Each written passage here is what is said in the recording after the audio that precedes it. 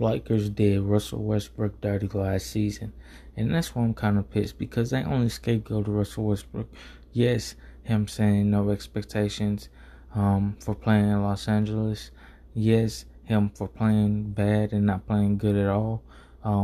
But aside from that, man, at least Russell Westbrook played all of his games, if I'm not mistaken. He was actually playing every single game and he wasn't injured. So all I'm saying is give Russell Westbrook credit, and Lakers, don't do Russell Westbrook dirty. Peace.